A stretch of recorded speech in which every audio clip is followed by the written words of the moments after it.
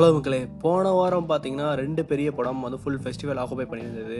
அதை பற்றின பாட்காஸ்ட் வந்து நம்ம போட்டாச்சு. அது மட்டும் இல்லாமல் இந்த பேனடியன் டேக்குங்கிறத வந்து இப்போ இந்த ரீசெண்ட் டைம்ஸில் வந்து பயங்கரமாக ட்ரெண்ட் ஆகிட்டு இருக்கு. அதுக்கு முக்கிய காரணம் 2 படங்கள். ஒன்று போன மாதம் ரிலீஸ் ஆன RRR, அப்புறம் இப்போ சமீபத்தில் ரிலீஸ் ஆன KGF2. இதனால வந்து தமிழ் சினிமாவில் பேனடியன் படமே இல்லை அப்படிங்கிற மாதிரிலாம் நிறையா டாக்ஸ் அண்ட் ட்ரெண்டிங் வந்து போயிட்டு இருந்துச்சு. ஸோ அதுக்கேற்ற மாதிரி தான் நம்மளும் இன்னொரு பாட்காஸ்ட் வந்து போட்டிருந்தோம். அது அந்த அளவுக்கு கிளாரிட்டியாக இல்லாவிட்டாலும் அதுதான் உண்மை. இப்போ வந்து ஒரு 4-5 படங்களை வச்சுட்டு நம்ம வந்து பேனடியன் படம் வரலை அப்படின்னு சொல்லி நம்ம சொல்கிறதுக்கு ஒன்றும் இல்லை. ஏன்னா தமிழ்லலாம் வந்து ரொம்ப காலங்களுக்கு முன்னாடியே நிறையா படங்கள் வந்துச்சு. ஈவன் மணிரத்னம் மாதிரி டேரக்டர்ஸ்லாம் பார்த்தீங்கன்னா 2 படம் இப்போ வந்து தில்சேன்னு ஹிந்தியில் ரிலீஸ் பண்ணியிருந்தாருன்னா தமிழில் வந்து உயிரே ரிலீஸ் பண்ணியிருந்தாரு. அதே மாதிரி பாம்பே இதெல்லாம் வந்து 2 லெவல் ஆடியன்ஸுக்குமே வந்து ரீச் ஆகி பயங்கர ஹிட் ஆனிச்சு. ஸோ இப்போ தான் வந்து இந்த படங்கள் வந்து பிரம்மாண்டத்தோட அந்த ஹை காஸ்ட்லி பட்ஜெட்டோட எடுக்கிறதுனால அது வந்து இப்போ ஒரு ட்ரெண்டிங்காக போயிட்டுருக்கு. ஸோ அதே மாதிரி பெரிய ஸ்டார்ஸும் எடுத்துக்கிட்டிங்கன்னா அவங்க வந்து ஒவ்வொரு படமும் ஒரு எக்ஸ்பெரிமெண்டலாகவோ இல்லை அடுத்த படம் வந்து ஒரு ஃபேன் சாட்டிஸ்ஃபைங்கோ அந்த மாதிரி தான் பண்ணிகிட்ருக்காங்க. ஸோ பேண்டியன் இதுங்கிறது வந்து அவங்களுக்கு வந்து அவ்வளோ ஒரு கடினமான விஷயமா இருக்காது, அன்லெஸ் அன்டில் அந்த டேரக்டரோட ரைட்டிங் வந்து ப்ராப்பராக இருந்தது அப்படின்னா.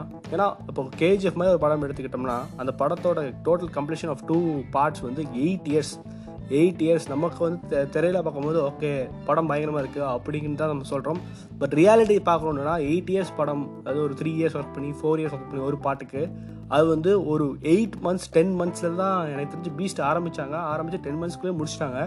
ஸோ அதோட கம்ப்ளீட் பண்ணும்போது எந்த மாதிரி இருக்கும்னு நீங்களே தெரிஞ்சுக்கலாம். இது எப்படின்னா, இப்போ நீங்கள் வந்து ஒரு கம்பெனியில் வேலை பார்க்குறீங்க, நீங்கள் ஒரு 7 வருஷம் 6 வருஷம் ரிசோர்ஸாக இருக்கீங்கன்னு வச்சுக்கோங்களேன். நீங்கள் வந்து ஒரு ஃப்ரெஷர் கூட ஒரு போட்டி போடும்போது உங்களுக்குள்ள கம்பேரிஷன் வந்து எந்த அளவுக்கு கரெக்டாக இருக்கும், அந்த மாதிரி தான் இதுவும். ஸோ அதுக்குன்னு வந்து பெரிய ஹீரோஸ் மேலே தப்பு இல்லைன்னு நான் சொல்ல மாட்டேன்.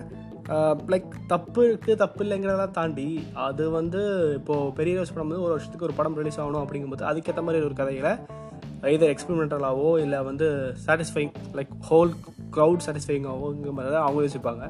வேற மற்ற இண்டஸ்ட்ரீஸ்லாம் வந்து அவங்க இண்டஸ்ட்ரீஸே ரெப்ரசன்ட் பண்ணி அவங்க இது பண்ணணுன்னு தான் எடுக்கிறாங்க. அதுதான் மிகப்பெரிய டிஃப்ரென்ஸ். அதாவது ரெப்ரசன்ட் பண்ணி எடுக்கும் போது இப்போ கன்னட இண்டஸ்ட்ரிலாம் வந்து KGF இல்லைனா வேறு எந்த படமே இல்லை.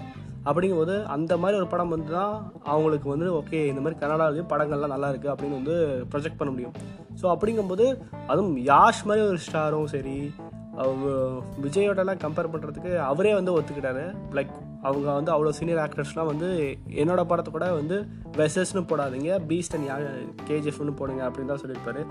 அந்த மாதிரி பார்த்தீங்கன்னா ஈவன் ஆக்டர்ஸ் வந்து அவ்வளோ மெச்சூர்டாக பேசினாலும் இந்த ஃபேன் ஃபைட்ஸ் இந்த விஷயங்கள்லாம் வந்து ஒன்றும் சொல்கிறதுக்கு இல்லை. சரி, இந்த படத்தோட இன்றைக்கி நம்ம பார்க்க போகிற படத்தோட MViewக்கு பதிலாக நான் இந்த டாபிக் ரொம்ப நேரமாக பேசிகிட்டு இருக்கேன். ஏன்னா அதுதான் இப்போ வந்து ரொம்ப ட்ரெண்டிங் ஆகி, ஏன்னா கடந்த ஒரு 4 படங்கள் அதாவது பெரிய ஹீரோஸ் படம் எதுவுமே ப்ராப்பராக ஓடலை. அப்படிங்கும்போது அதுவும் இந்த படம் இப்போ பீஸ்டும் KGFம் ஒரே டைம் ரிலீஸ் ஆனதுனால டோட்டலாக வந்து ஏதோ தமிழ் சினிமாவே காலி அப்படி அப்படிங்கும்போது நிறைய இடத்துல ப்ரெஸ் மீட்டும் சரி நிறைய பேர் பேசியிருக்காங்க. அது ஒவ்வொருத்தரோட தனிப்பட்ட கருத்தாகவும் இருந்தாலும் கூட சில விஷயங்கள் வந்து ஒரு லெவல் தாண்டி போகும்போது ரொம்ப பார்க்குறதுக்கு கஷ்டமாக இருக்குது. அதுதான் உண்மை. ஸோ இன்றைக்கி நம்ம பாட்காஸ்ட்டில் பார்க்கக்கூடிய படம் என்னென்னு பார்த்தீங்கன்னா தானாக்காரன். ஸோ இந்த படம் வந்து ஹாட்ஸ்டாரில் ஒரு 2 weeks முன்னாடி ரிலீஸ் ஆயிடுச்சு. அப்போ வந்து நம்மளால் பார்க்க முடியல. ஸோ இந்த படத்தை வந்து டைரக்ட் பண்ணது யாருன்னு பார்த்தீங்கன்னா தமிழ், அது JVMல வந்து ஒரு கொடூரமான போலீஸ்காராக வரக்கூடிய அவர் தான் இந்த படத்தை வந்து டைரக்ட் பண்ணியிருக்காரு. இது வந்து அவரோட டெபியூட் மூவி. ரொம்ப வருடங்களாக ஒரு ஹிட் கூட இல்லாமல் ரொம்ப கஷ்டப்பட்டு விக்ரம் பிரபுவுக்கு இந்த படம் வந்து ஒரு மிகப்பெரிய ஒரு சர்ப்ரைஸ் இதுன்னே சொல்லலாம். எஸ், இந்த படம் வந்து அந்தளவுக்கு சூப்பராக இருக்குது. அதனால தான் நான் வந்து இப்படி சொல்லிட்டு இருக்கேன். ஸோ சப்போர்ட்டிங் கேரக்டர்ஸ்னு பார்த்தீங்கன்னா MS பாஸ்கர், லால், அப்புறம் அஞ்சலி நாயர் இவங்களாம் நடிச்சிருக்காங்க. ஸோ படம் வந்து 2 hours 24 minutes 2 hours 24 minutesல வெறும் க்ளோஸ் என்விரான்மெண்ட்டுங்கும் போது தான் எனக்கு அந்த இதே வருது. இந்த பீஸ்டுமே பார்த்தீங்கன்னா அது க்ளோஸ்ட் என்விரான்மெண்ட். ஸோ அது வந்து அந்த மாதிரி படம் இருக்கும்போது ரைட்டிங் வந்து ப்ராப்பராக இருந்துச்சுன்னா படத்தை வந்து ஈஸியாக ஆடியன்ஸோட என்கேஜ் பண்ணிடலாம். ஸோ அதை வந்து இந்த படத்தில் வந்து ப்ராப்பராக பண்ணியிருக்காங்க. அதனால இந்த படம் வந்து பார்க்கும்படியாகவும் ரசிக்கும்படியாகவும் இருந்ததுன்னு தான் சொல்லணும். வந்து ஒரு போலீஸ் ட்ரைனிங் செட்டப், அதில் வந்து எப்படி அவங்க வந்து போலீஸ் ஆகிறாங்க அப்படிங்கிறது தான். So even though story line வந்து பார்க்க சின்னதாக இருந்தாலும் இந்த ரைட்டிங்கும் சரி அந்த போர்ட்ரேயிலும் சரி சூப்பராக பண்ணியிருந்தாங்க.